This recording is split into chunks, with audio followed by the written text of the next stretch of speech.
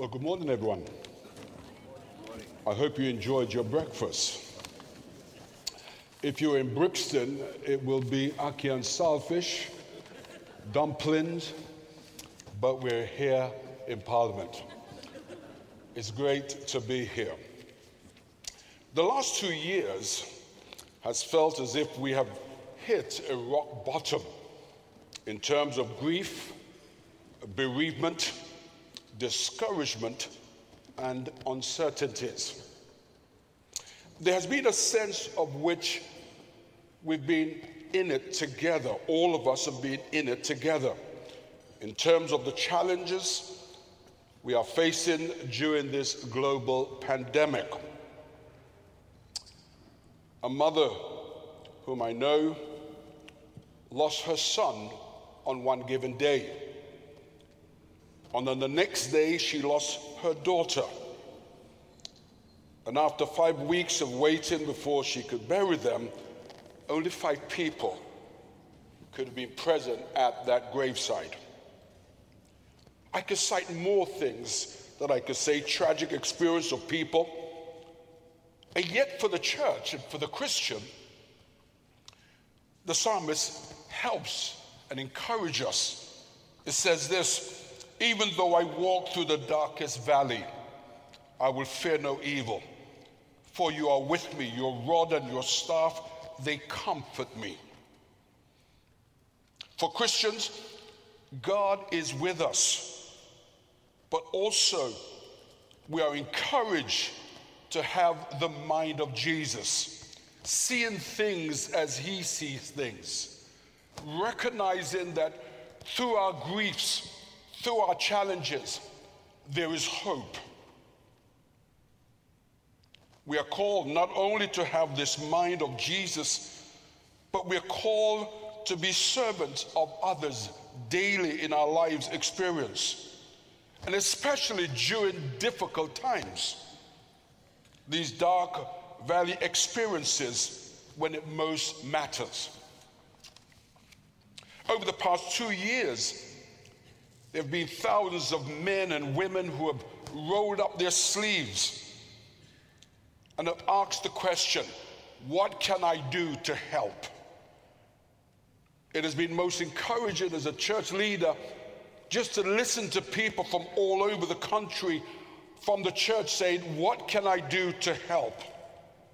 I received an email from a street pastor management committee who said to me, they had a 70-year-old man who was fit and well and was keen to get out and serve his community as a local street pastor.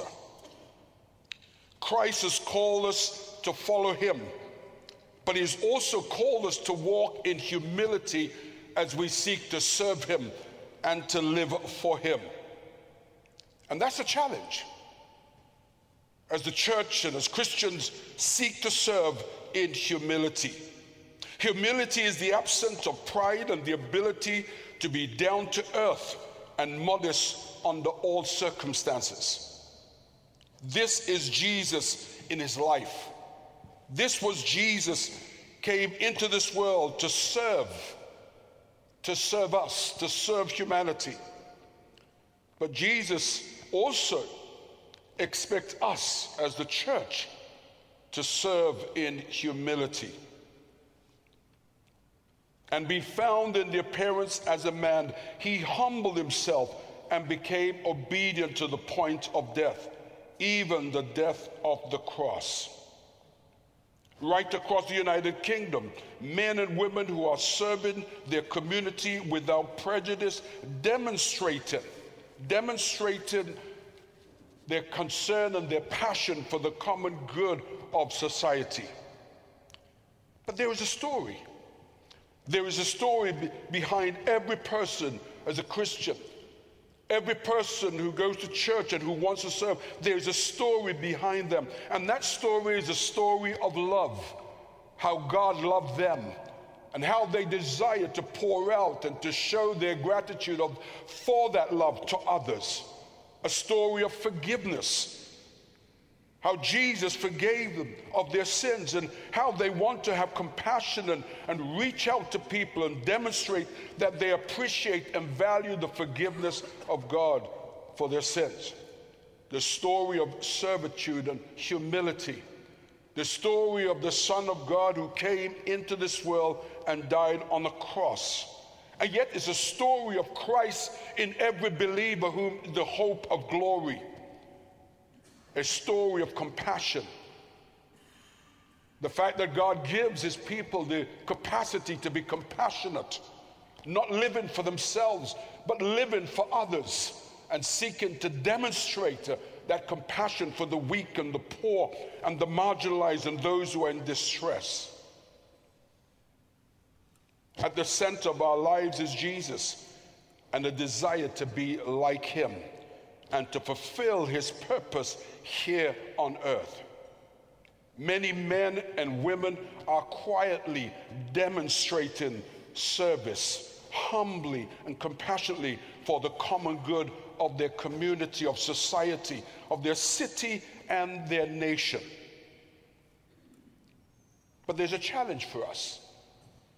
Whether we're politicians, whether we are from the laity, whether we are church leaders, there's a challenge for us to work in a collaborative way, to work where we can work for the common good with everyone within our community, for the good, to bring hope, but that we recognize that as we work together, we recognize that we are bringing hope, but equally we recognize that we cannot do it on our own. I'm so glad to see so many parliamentarians here coming with their local church leader, sitting together, eating together. And I pray that they'll be asking the question, what can we do together in our constituency? It's important that we understand that the God who loved us, he's willing to give us hope and to use us to bring hope. The 2020 International Ministry Conference on Freedom of Religion and Belief begins today, with over 60 countries represented and hundreds of delegates. It reminds us that there are Christians and others across the world who are working with zeal and hope for the common good of their society. And there are those who have become victims of kidnapping. 4 months ago, I had someone in my home and we had lunch together, and she was talking about her experience in her country, and she was kidnapped twice, and the trauma and the pain it caused her and her family. She works with aid victims. As I visited her country 4 years ago and saw the work she did with hundreds of women in terms of supporting them and educating them and giving them skills and gifts, and yet she became a victim of kidnapping and the trauma. She's had to move home, and sometimes she says, I feel like I'm living in fear. But yet the love of Jesus that casts out, the perfect love of Jesus that casts out all fear, gives her the strength and the ability to go on. Why do we do what we do? We do it because God has empowered us to do it. Sometimes people find it very strange in terms of what Christians do. I was out one night in Brixton at 3 o'clock in the morning, and a man spent half an hour telling me how much he disagrees with my religion, telling me that my religion was useless, telling me all the bad things that my religion had done. But after half an hour, it was raining, it was cold. After half an hour, he says, don't like your religion, but I like what you're doing. He said, all of you come to my flat, come up to my flat, come and have a cup of tea and 2 spliff. I said to him, we'll come for the tea, but I'll take the spliff home to my wife. Sometimes people find it difficult to get their heads around the church, but that's okay. Let them see our good works. A woman of 79 years of age, a grandmother, trained as a street pastor at the age of 79. I met her a few years later in her 80s, and she just graduated as a street pastor, school pastor. This is because of the good news of Jesus and the fact that she seeks to have the mind of Jesus. She seeks to humble herself, and she seeks to be a servant of Jesus. I want to encourage all of us today. I want to remind the church, it's been difficult, but Christ has called us to be faithful. I want to remind all of us here today that Jesus, being found in the appearance of a man, he humbled himself and became obedient to the point of death, even the death on the cross. I want to remind us today that all of us have influence. All of us have the ability to influence and to make a difference. And we're called to serve. We are called to work together for the common good, not just for the party, not just for the denomination, but for humanity. My words of encouragement to us this morning: give hope a chance.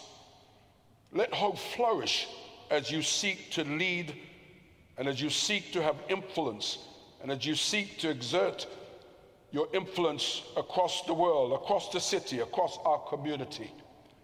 Let us recognize it's together we will make a difference.